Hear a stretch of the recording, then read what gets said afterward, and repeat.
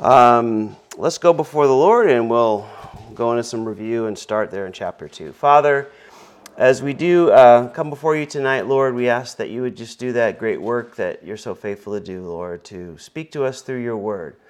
And so we ask that you move by your Holy Spirit to draw us close and reveal yourself to us, Lord, and again, just continue to draw us deeper and deeper into all that you want to do in and through our lives, Lord. For we ask this in Jesus' name, amen. Amen. All right, so we've been left off with Esther. We kind of did an introduction last week. And, no slides up there, thanks. Esther last week, and we kind of got to the first chapter there, and this doesn't want to open up for me. And so we got to the first chapter and did a little introduction. So if you missed that, I encourage you to go back and review that. So I know there was a problem with the video on YouTube, so I'll try to get that sorted out tonight. So I just happened to notice that today earlier, so we'll get it sorted out. But anyway, we won't go through all the introduction, but I do want to put up a little bit, again, where the setting is, and we are in the Persian kingdom, and Susa is the capital of the Medo-Persian Empire. Just gives us some sense of where we are. The next slide kind of gives us a bigger picture there, so you can see Italy to the top left up there, the boot. Sicily on the island there, of course, Africa right across from that, Egypt and so forth, all those North African countries. And then we move into Greece next to Italy, and then, of course, you can kind of pick out where Israel is and Jerusalem. But just to give you some sense, Jerusalem's almost directly east of Susa, the capital. You would never go through the Arabian desert, but, as far as longitude, it was, pretty close to that line there. But just give you some sense of how big the Persian empire was. It was certainly huge. And we got an introduction to Xerxes, the Persian king, who had an incident with his wife, the queen, and she was removed from her position. We also talked about, he was having a 6-month-long party, and then another smaller one, and his wife had one for the women. And we know from history that he was getting everything together because they wanted to, expand their empire to the west into Europe, and they were going to go against Greece. And they have already captured a few islands at this point, and his dad Darius had captured some things, and so they're really going to the Battle of Marathon, really, after chapter 1, if you're familiar with history at all. But again, the queen was moved. For our purposes, we're not so much interested in the world history or the Persian history or any of those things. The Lord puts those in to give us settings and so forth, but we're definitely focused on what the Lord was doing through the Persian king, and by removing his wife, thereby allowing for another wife to come in, another queen, as we'll see.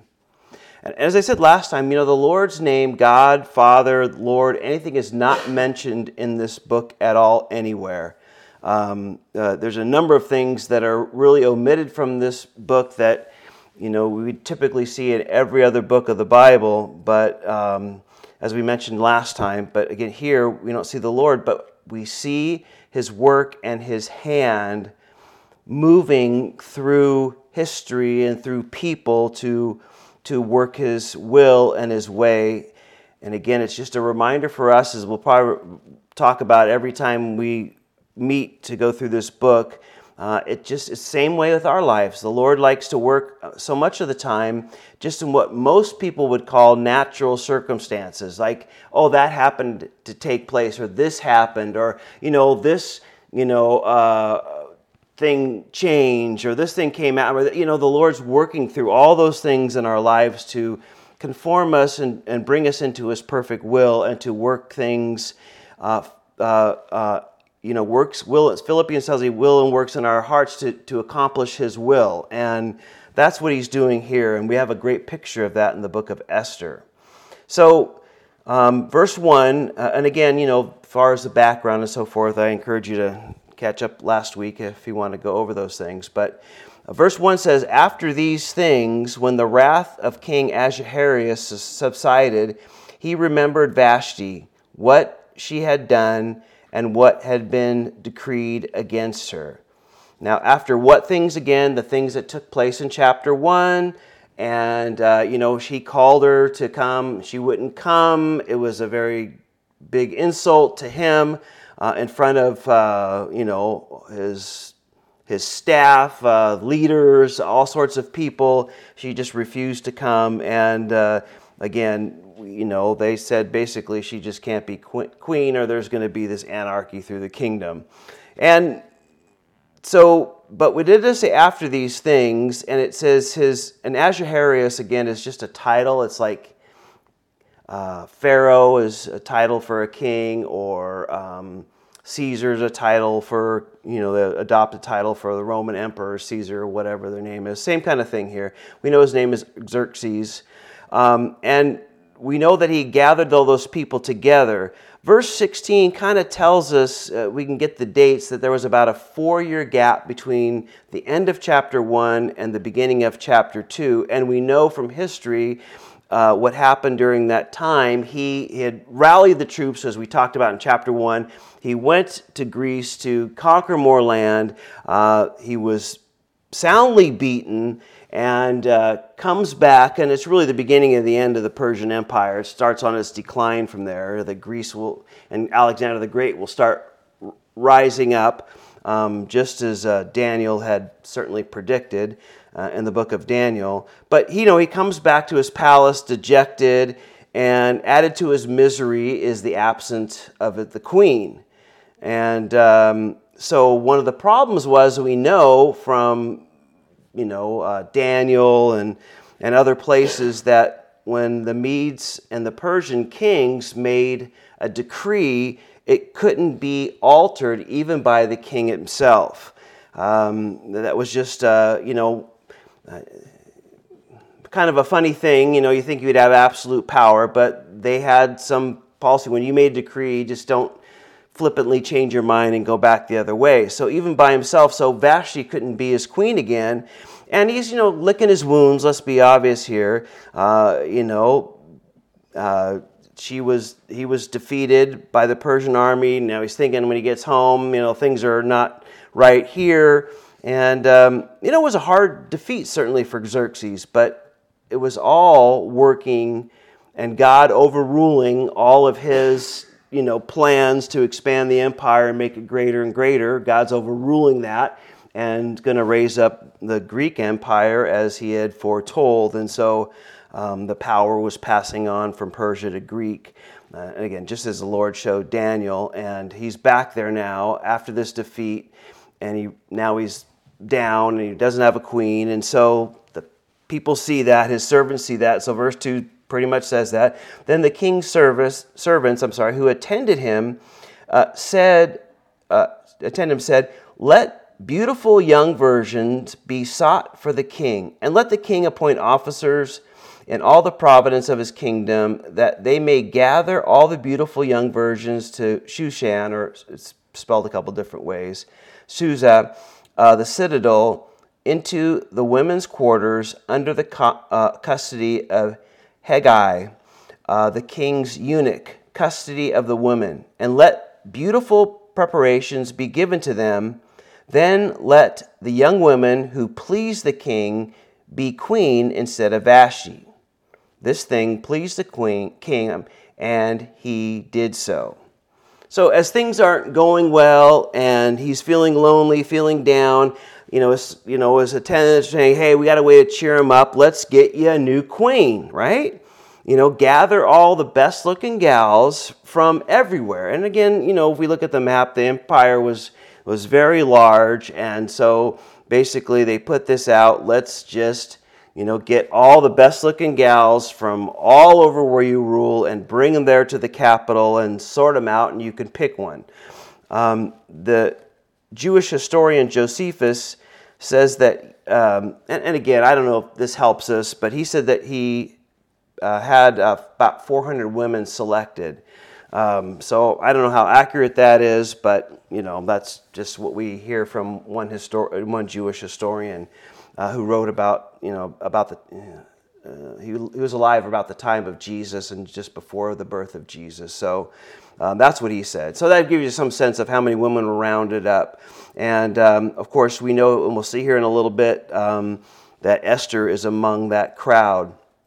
I just do want to take a short little interjection. If you don't know this, there's a couple of movies made about this Esther. I'll throw a couple of them up there. One is, Esther, and that's from 1999. And a good movie to watch. If you want to watch something, and not too often do we get a movie made of a book of a Bible we're studying through, and for it to be, pretty good. They take liberty in some areas when the Bible's silent, but it maybe gives you some sense of a feel of what goes on. So, interesting. There's another one. I haven't watched this one in a while, but it was called One Night with the King, and this is back in a little bit newer, 2006, and so some pretty famous actors and actresses in that. So, if you want to kind of check that out, gives you a little sense of what the story is like overall, and maybe kind of gives you some pictures in your mind. So I just kind of throw that in there as something maybe you'd be interested to watch when we're going through the book here. So anyway, so, they march in the ladies, and he's going to pick one out to be his new queen. And again, it seems like just natural circumstances, right? The queen wasn't doing good. She, had this kind of open rebellion, which wasn't setting a good example. And so, he dismisses her. And I'm putting it nicely. I don't know, typically it wasn't unheard of for them just to literally, get rid of them, literally. But either way, she's deposed from being queen, and another one is coming in to be his queen, again, right there next to the most powerful man arguably in the world at that time. But the Lord is working through what we would say natural circumstances. So she had an attitude, so that happened, and then he lost, so now he really wants to replace her with somebody. And again, the Lord's hand is moving all this and putting everything together just like he does in our lives today. And just always keep that in mind. So they said, yeah, let's bring some ladies in, let's round them all up. The king says, yeah, that's a great idea, let's do that. And so verse 5 tells us, in Shushan the citadel, there was a certain Jew whose name was Mordecai. It's pronounced actually a little different, but everybody calls him Mordecai, so let's just stick with that. The son of Jair, the son of Shimei, the son of Kish, a Benjamite. Kish had been carried away from Jerusalem with the captives who had been captured with Jeconiah, the king of Judah, whom Nebuchadnezzar, the king of Babylon, had carried away. And Mordecai had brought up, now this is Esther's real name, or Jewish name if you would, Hadassah, that is Esther, his uncle's daughter, for she had neither father nor mother. The young woman was lovely and beautiful. And when her father and mother died, Mordecai took her as his own daughter. So now we see, again, we get introduced in the search and the hunt for a new bride and trying to find the most beautiful gals in his realm. Esther, again, whose Jewish name was Hadassah, which means myrtle. The Persian name she has, which is Esther, means star. And as we can see here, she was raised by her cousin Mordecai since the death of her mother and father. So he was, and again, when you have large families, it's like that. And on my mom's side, cousins, and in our family too, there's, nieces and nephews and cousins that are very close in age, and probably in a lot of your families as well. So she's really technically her cousin, but certainly probably her father's age, maybe even older or somewhere around there. So he took her in right away. And of course, Mordecai, I'll put his definition of his name, Mordecai, and that's how you really pronounce it up there. You can see it phonetically. Little man, bitter bruising or bitterly reduced, bitterness of oppression. And, the Bible dictionary says it's a picture of the humanity of Jesus while acting as our kinsman redeemer. And so again, metaphorically, we can kind of see, what he represents and what Esther represents. I try not to go into too much of the metaphors unless the Bible makes it pretty clear that's what it is. But, I point those things out so that you can kind of see those pictures through this.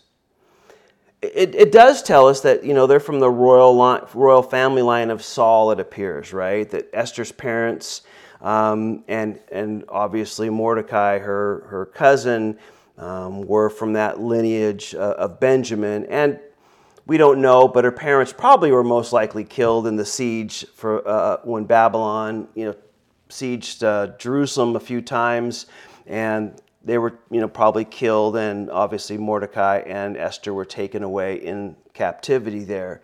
Now remember, this takes place in between chapters 6 and 7 of the book of Ezra. So it's, right in there, Ezra's manning up everybody to head back on his. Zerubbabel and Joshua had been back for a number of decades at this point. And so they're still in Persia here. They had not gone back. But I think, just looking at these two, I imagine you can kind of feel sorry for both of them, right? I mean, just think about it. Her family was killed at some point, and she was alone. And it could have happened where, they were... It doesn't tell us when they were killed. Actually, they weren't probably killed in the siege. As I just said, I just thought about the timing of that. But, they were put to death, and the only ones left from their family probably were these two. And I imagine that, everybody lost somebody. Probably Mordecai lost his family, maybe his children, and it seeming like it's just those two. And you can kind of feel a little bit sorry for them and the difficult circumstances that they had faced from their captivity and then living pretty much as slaves probably in the Persian Empire. So, your heart kind of goes out to them. The other thing is that we see the Bible tells us that she was lovely and beautiful. So they're making a point that she was just an exceptionally beautiful woman. Again, I think we just can't emphasize that enough. She was just an exceptional beauty, and the Bible kind of puts that out here. She, if you saw her, she was probably very stunning. But again, we have to ask ourselves, what are they doing there? The Lord had clearly spoken through Isaiah, Jeremiah, and others. They were to come back to the land after 70 years. Daniel had, talked about that. The 70 years were up. He was alive when that was going on. And again, maybe, he had some connection at some point. They had some connection with him being over there at some point, or maybe their forefathers did a little bit. So he's probably well known in the empire, even though he is pretty much long dead by then. But, we know from the numbers about 50,000 went back in that first bunch, and Ezra's kind of, at some point here gearing up to head out as well. And, I don't know how many, have to kind of estimate, but it seemed like, 1 million or so, maybe more, had stayed. And I think that's important that we understand this. The Lord had told them to go back to the promised land. He had made it clear that, yes, they were supposed to go out to learn some important lessons about idolatry.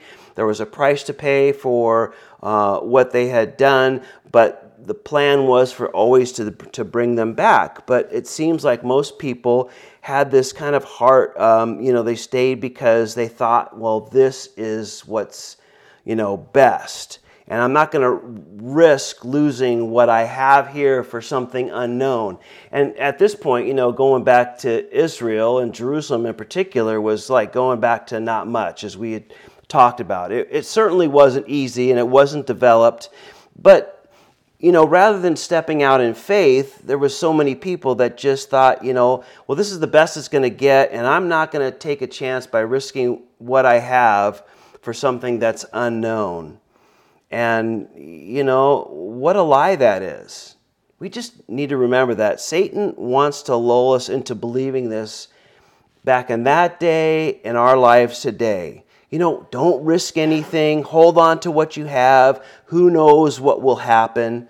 We can kind of fall into that and hold on to things so tightly. And I know the Lord showed me, many, many years ago, the tighter I hold on to something, the less grip I have. It's just the reality of it. And, we can be that way on a number of issues in our life and a number of things. And, I'm not going to risk whatever it might be, whether it's relationals or relations or relationships or things or money or careers or any number of things. We can really lock onto something, and we're not willing to risk losing that. And, so rather than trust the Lord and step out in faith and, acknowledge the fact that when we came to know Him, we gave Him our lives, and, that was the deal. And sometimes we just want to hold back and hold on to what we think is what's best and what we think is, going to work out for us rather than trusting Him. And that's really one of the things that Satan does in our lives. But we need to remember, first of all, it's not a risk. It's our Heavenly Father. Though we gave Him our lives when we came to faith, we came to a loving Father who is absolutely the best for us in mind, always has, always will. And, the greater thing to remember is He's in control of everything. He's working in these circumstances at the highest level, we'd say, of power in that day. And it doesn't matter if it's up there or down here, He's working. And He loves us. And at the end, what can we really hold on to? We need to understand that. The Lord's not going to force us into anything. He doesn't force us. The Father doesn't do that. But, what He has for us is always so much better than a lot of times we're willing to settle for. And I just think we need to always kind of look at that and reevaluate. There was really nothing godly in Persia, in our case here. Really, there was nothing godly in Persia. You couldn't do anything as far as obeying the law and keeping the law. You couldn't offer any of the sacrifices. You couldn't do any of the feasts. I mean, you just pretty much everything the Lord had set up for them in the nation to worship and come to Him was just impossible to do. Now, certainly in Daniel's case, and his friends, when we talk about that, they were kind of faced with the same thing, but yet it wasn't something that they could control. They were forced to be there, and for what little they could do, certainly we know Daniel was praying, and Daniel wanted to keep as much as he could of what we call the kosher laws or the food laws, at least hold on to a couple little things there. And but that's not the case here. They had the freedom to go back, and as a matter of fact, Darius encouraged them to go back, which was Xerxes' father.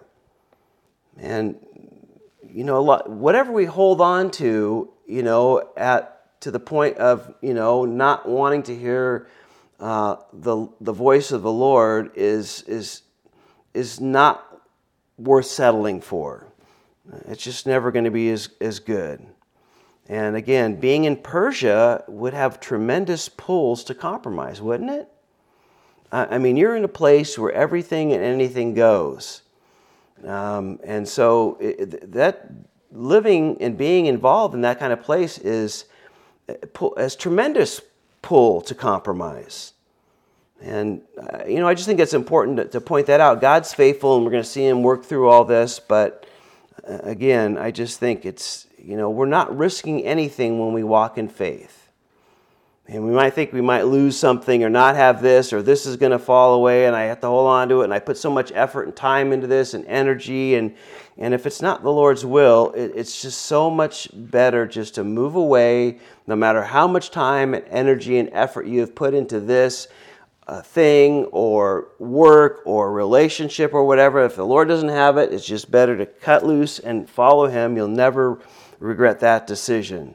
And again, it's just compromise is just, and worrying about losing something is such a lie from the devil. But anyway, back to our story here. So we get a little background from them. And verse 8 tells us, "So it was when the king's command and decree were heard, and when many young women were gathered to Shushan, the citadel, under the custody of the eunuch here, Hegai, that Esther also was taken to the king's palace into the care of Hegai, the custodian of the women." Now, here it seems like, we read that Esther didn't really have a choice. She was taken into, if that picture helps, into his harem along with these other 400 or so, whatever that number is, they were taken in there. Now, I don't know, if you watch those movies, particularly the one that's titled Esther, they show them kind of the king's men reading the decree, and then, whenever the captain of the guard, there's a pretty, get her, and they drag her, and she's kicking and screaming and yelling, and her parents are crying, and all that stuff. That's kind of what they depict in the movies. Was that the case all over? I don't personally think so. I think probably in some cases it certainly was. I think in this case it was.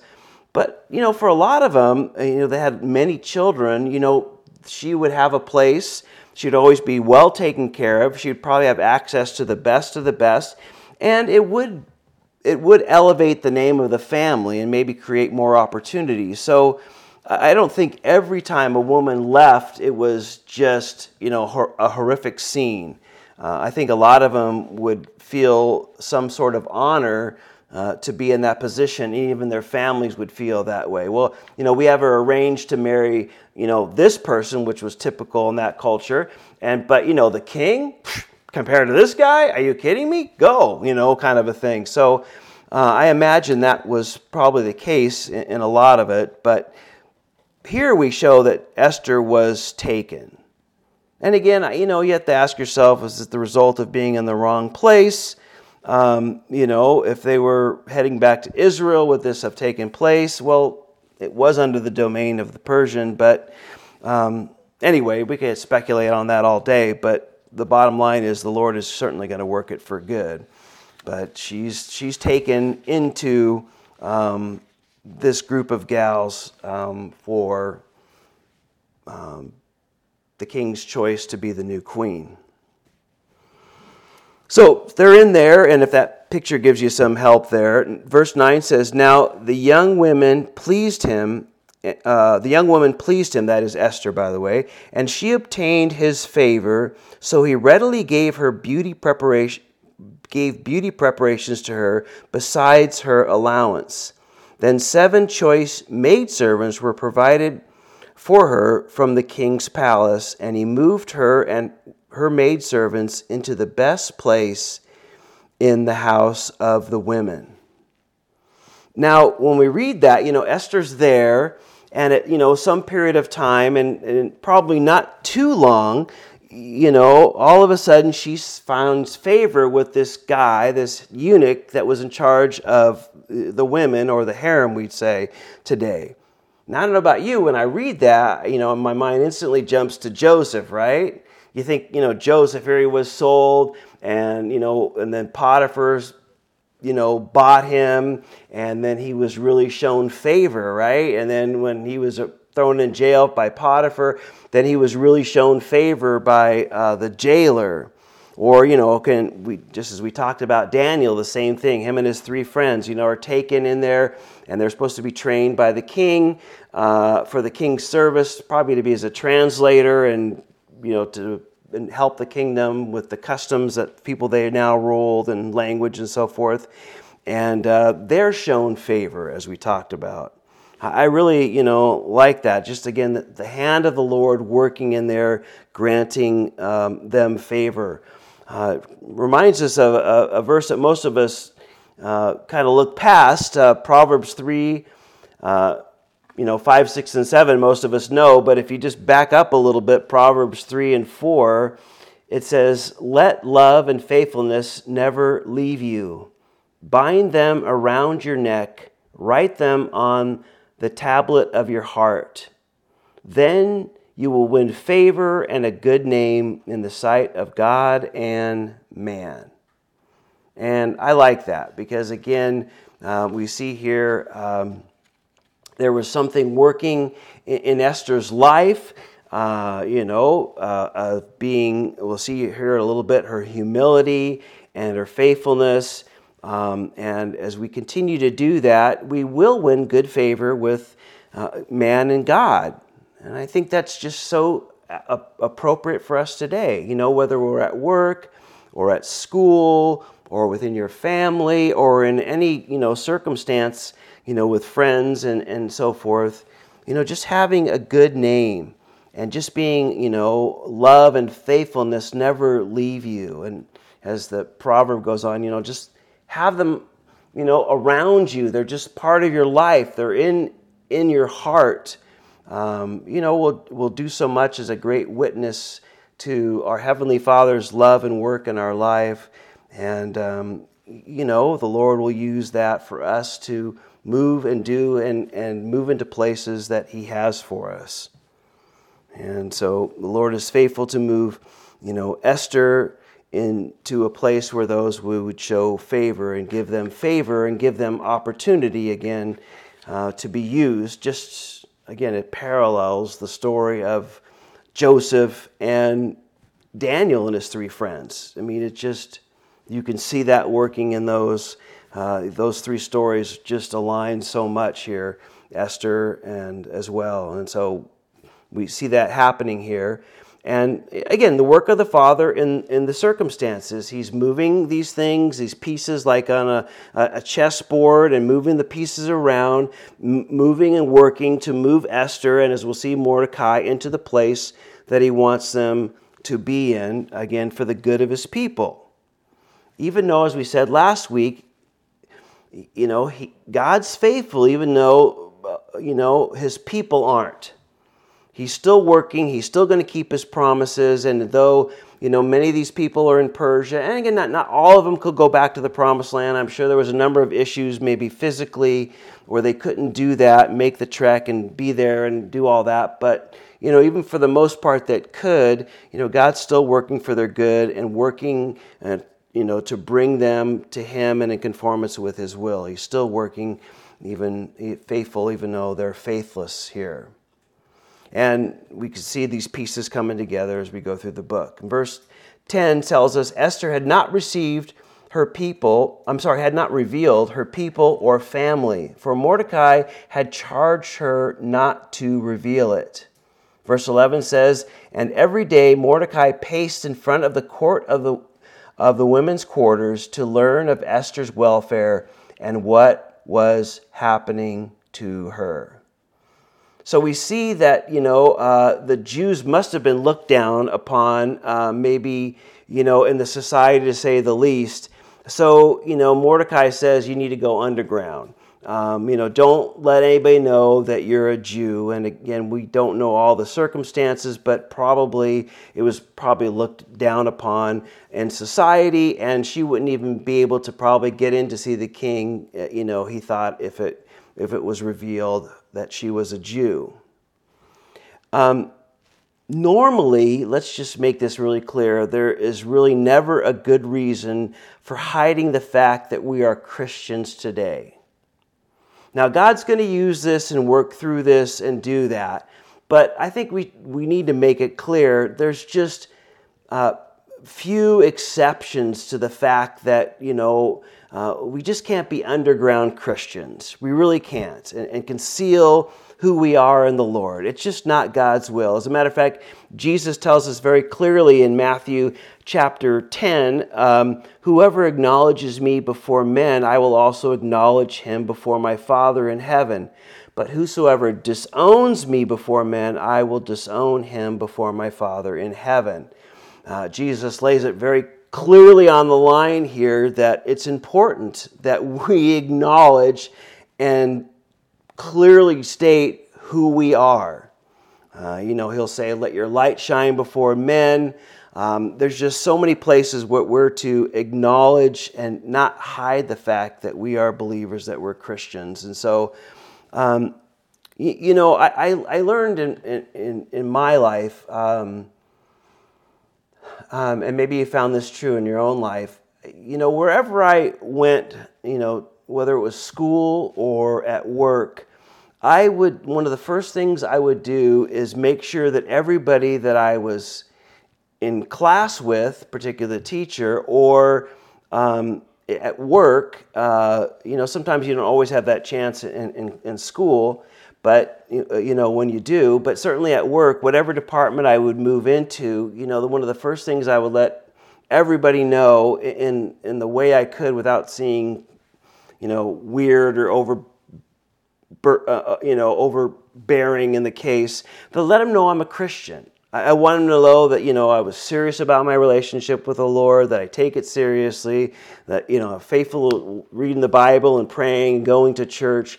I wanted that to be known right away because for a couple of reasons, that would kind of build a foundation for my relationship. It would kind of build this understanding that, there's things that they will do and say and be a part of that as a believer that I wouldn't kind of put them on notice, that I'm not going to, there's certain things I'm just not going to do or go along with or be a part of.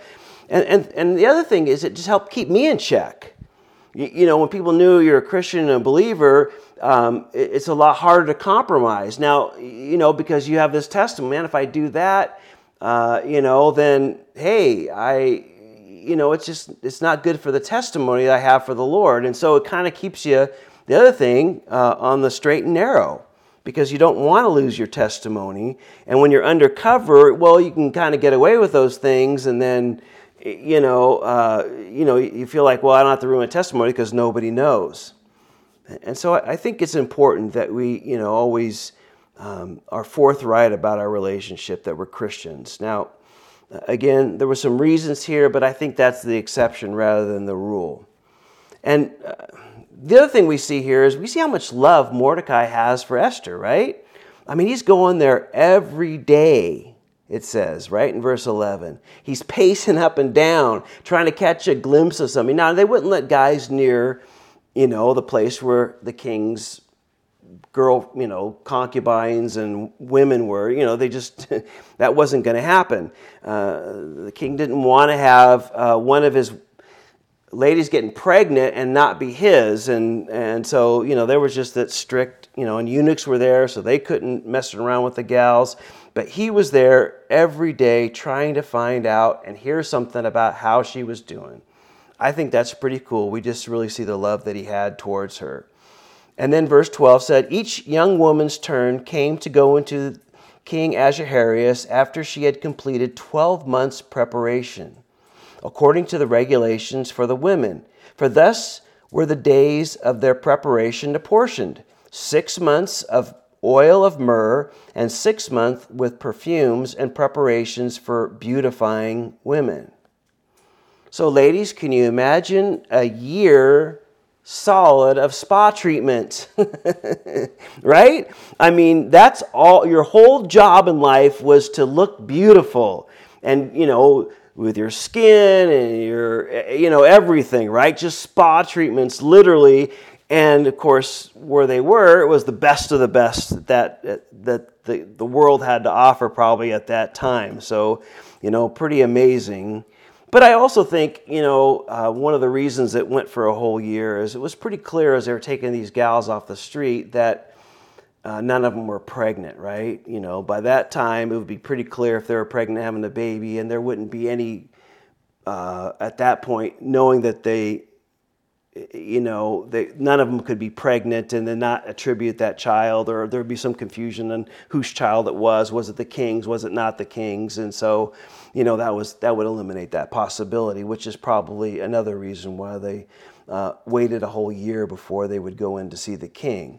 But he's waiting around quite a bit. Now, I don't think he was going without in that sense of being around women, but, there's a year going by and they have these spa treatments here. And verse 13 says, "Thus prepared, each woman went to the king, and she was given whatever she desired to take with her from the women's quarters to the king's palace.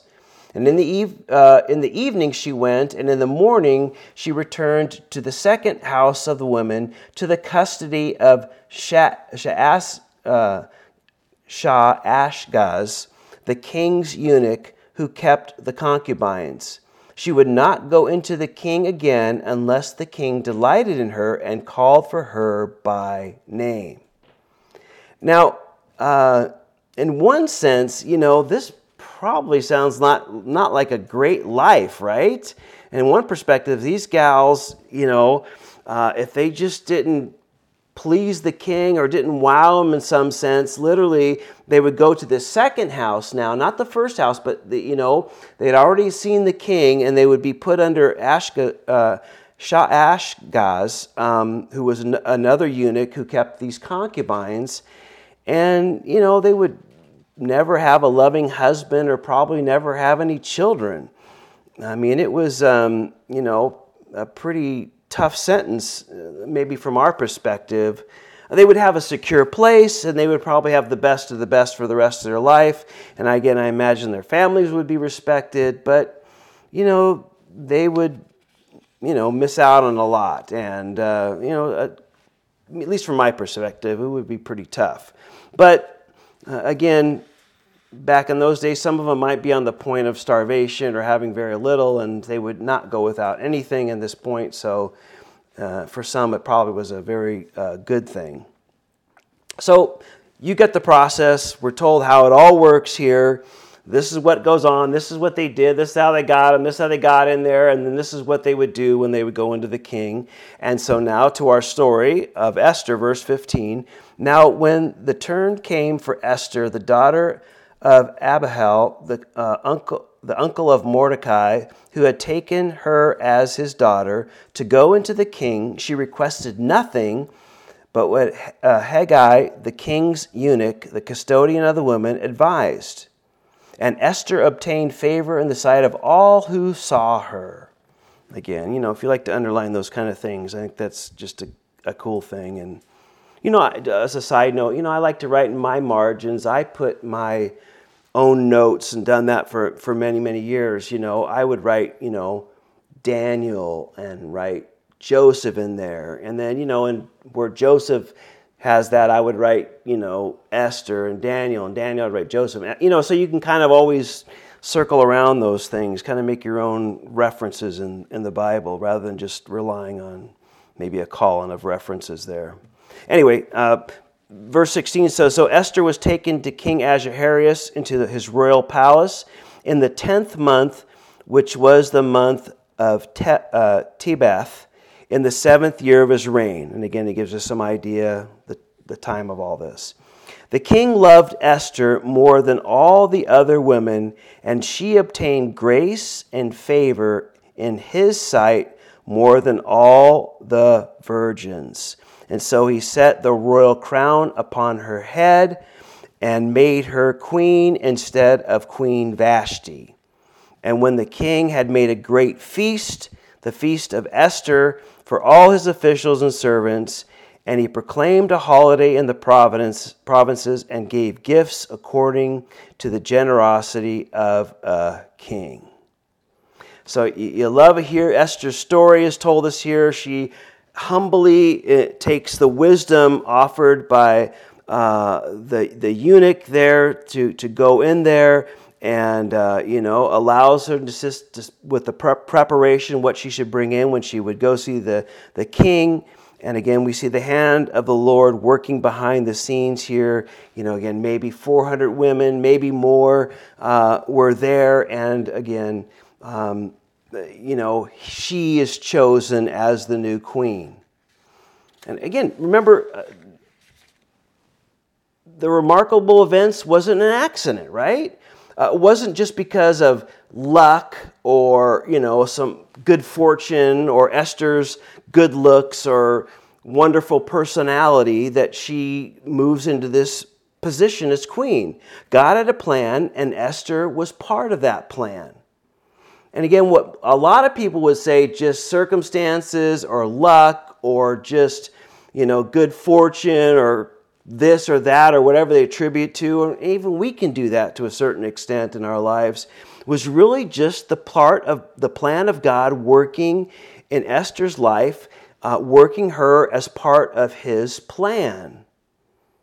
And again, I think the Lord does that so much in our lives that it just becomes so commonplace that there's a lot of times we just don't even recognize it because it's so common, and we think, oh, that's just the way it worked out. Oh, that just happened. And I think, that getting recognized at work or having this happen, sometimes good or bad, it's not necessarily always what we classify as good. It could be a bad thing as part of God moving, us to another place. And so something that we say, well, that wasn't a good thing. Yeah, but that still can be certainly the part of God's plan in our lives. And He is working, and we need to know that. So we accept those things and see those things and recognizing that it's just not the way things happened, but our Heavenly Father who's in control of those things. And so we go to Him, Lord, if you're moving in this way, okay, how do you want me to act or react or do or don't do, whatever it might be, in this case, that you're working. And I see that, I know that I'm yours, and I know you work all things together for good, as Romans 8 tells us. So I know you're going to work this for good. And it's not about me or what I do, but about, your love and your plan. And Psalm, 75, tells us this. In this case, certainly with Esther, it says, "For exaltation comes neither from the east nor the west, nor from the south, but God is the judge. He puts down one and exalts another." And as we go through the Psalms, again, it's the Lord doing all that. It's not this or that. He is in control. He moves things and lives and people around to conform things to His will. And again, He'll do that in our lives. As I just began saying, we might get a raise, or we might have something happen. The company is very successful, that we might benefit from bonuses or a secure pay. The Lord might make something go out of business so that He might move us into a place. He works in the heart of the, you're broke because of COVID, and, the Lord works in the heart of a president to give you a couple $1,000s in your pocket so that you can get through and pay, the bills and have food on the table. He'll move in those ways for us. Don't put anything too big or too small for Him to work in our lives. And He's working, in this case, through His people who had no idea what was going to happen through all this. Esther had no idea how she was going to be used. Mordecai was in the same boat. All the Jews in the Persian Empire didn't have any idea, but God was moving and God was working. And of course, most of us know the rest of the story, but just put yourself in this place. Okay, that's great, but how does this work? And how's it going to work, and what's going to happen? Well, we know a man named Haman's going to come up in a little bit, and we'll find out that. But God was putting everything in place. And again, here's the fact that the Lord is working in and behind and around the scenes for His people always. Just remember that. Well, she's elevated to queen, and then verse 19 says, "When the virgins were gathered together a second time, Mordecai sat within the king's gate." Now neither Esther had revealed her family and her people, just as Mordecai had charged her. for Esther obeyed the command of Mordecai as when she was brought up by him. So obviously she was a little girl now when she came to live with him and raised him as a daughter, and she looked at him as a father. And, now he's sitting in the king's gate. Probably a promotion he was given because of Esther being queen there. And he's now sitting in a place of prominence, and we'll know a little bit more about him in the coming weeks here, but he's there. God has him there. Because of Esther's position, he's moved into this place, and then, again, they don't know he's a Jew. They don't know that she's a Jew or he's a Jew at this point. And in verse 21, in those days, while Mordecai sat within the king's gate, two of the king's eunuchs, and he gives their names, Bigthan and Tersha, doorkeepers, became furious and sought to lay hands on King Ahasuerus.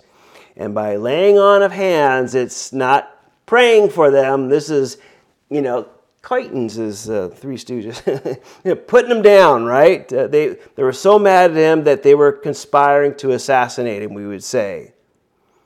And Mordecai happens to be there at that place when these two guys are kind of cooking up their plan, and he overhears their plot. Now, that should remind you of another assassination plot, maybe. Remember Paul's nephew, nephew, in Acts 23 overhears the Jews wanting to put Paul to death, so they were going to ask him to be moved so that they could, or brought before them so that these guys could assassinate him on the way.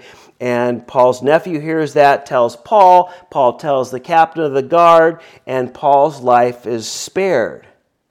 God had bigger plans for Paul, so he spared his life through his nephew. Again, God has big plans for his people. So as we'll see, the king's life is going to be spared through Mordecai. Quietly working. It may not seem like a big deal at this time. As a matter of fact, it wasn't a big deal, as we'll see here in a minute, at the time. But it was all part of God's plan for it to be a big deal. And, for him to hear that, it's going to play a huge part of what's going to happen later on in the story. But at this point, it's going to seem insignificant. As a matter of fact, it's going to seem more like a big letdown. Here, Mordecai is going to spare through his knowledge and through his actions, because he could have just let him die. Like, this Persian guy, he's not good to us. We got to hide as Jews. We got to do this. I mean, he could have let it slide, right? Let's get rid of this guy. What good is he? But he didn't. And we'll see here when he lets him know and the king's life is spared, he doesn't even get a thank you. He doesn't even get acknowledged. And that could be, well, man, I went through this and I risked those guys getting mad and maybe killing me and this and that and whatever. And what do I get out of it? A big fat nothing, right? But this is going to be, again, another critical part of the piece of the puzzle in God's plan. And I believe the Lord does the same thing in our lives today. Some event or something happens, or he moves us into a place, or this happens and it doesn't seem like it's significant, or it might even seem disappointing, or it might seem like no big deal. But, we have to remember that who knows what God's going to do through, this circumstance. It just could be this huge piece that puts things together in our life, at some point in the future. Or works out for something that we don't even know this side of eternity. That one thing that you shared with them, could just be a huge thing. It was a small thing to you. Ethan, I'll use you as an example. We were just down in Southern California, and, he likes to, say as he's leaving a store or somebody helps us in a store, he'll say, God bless you.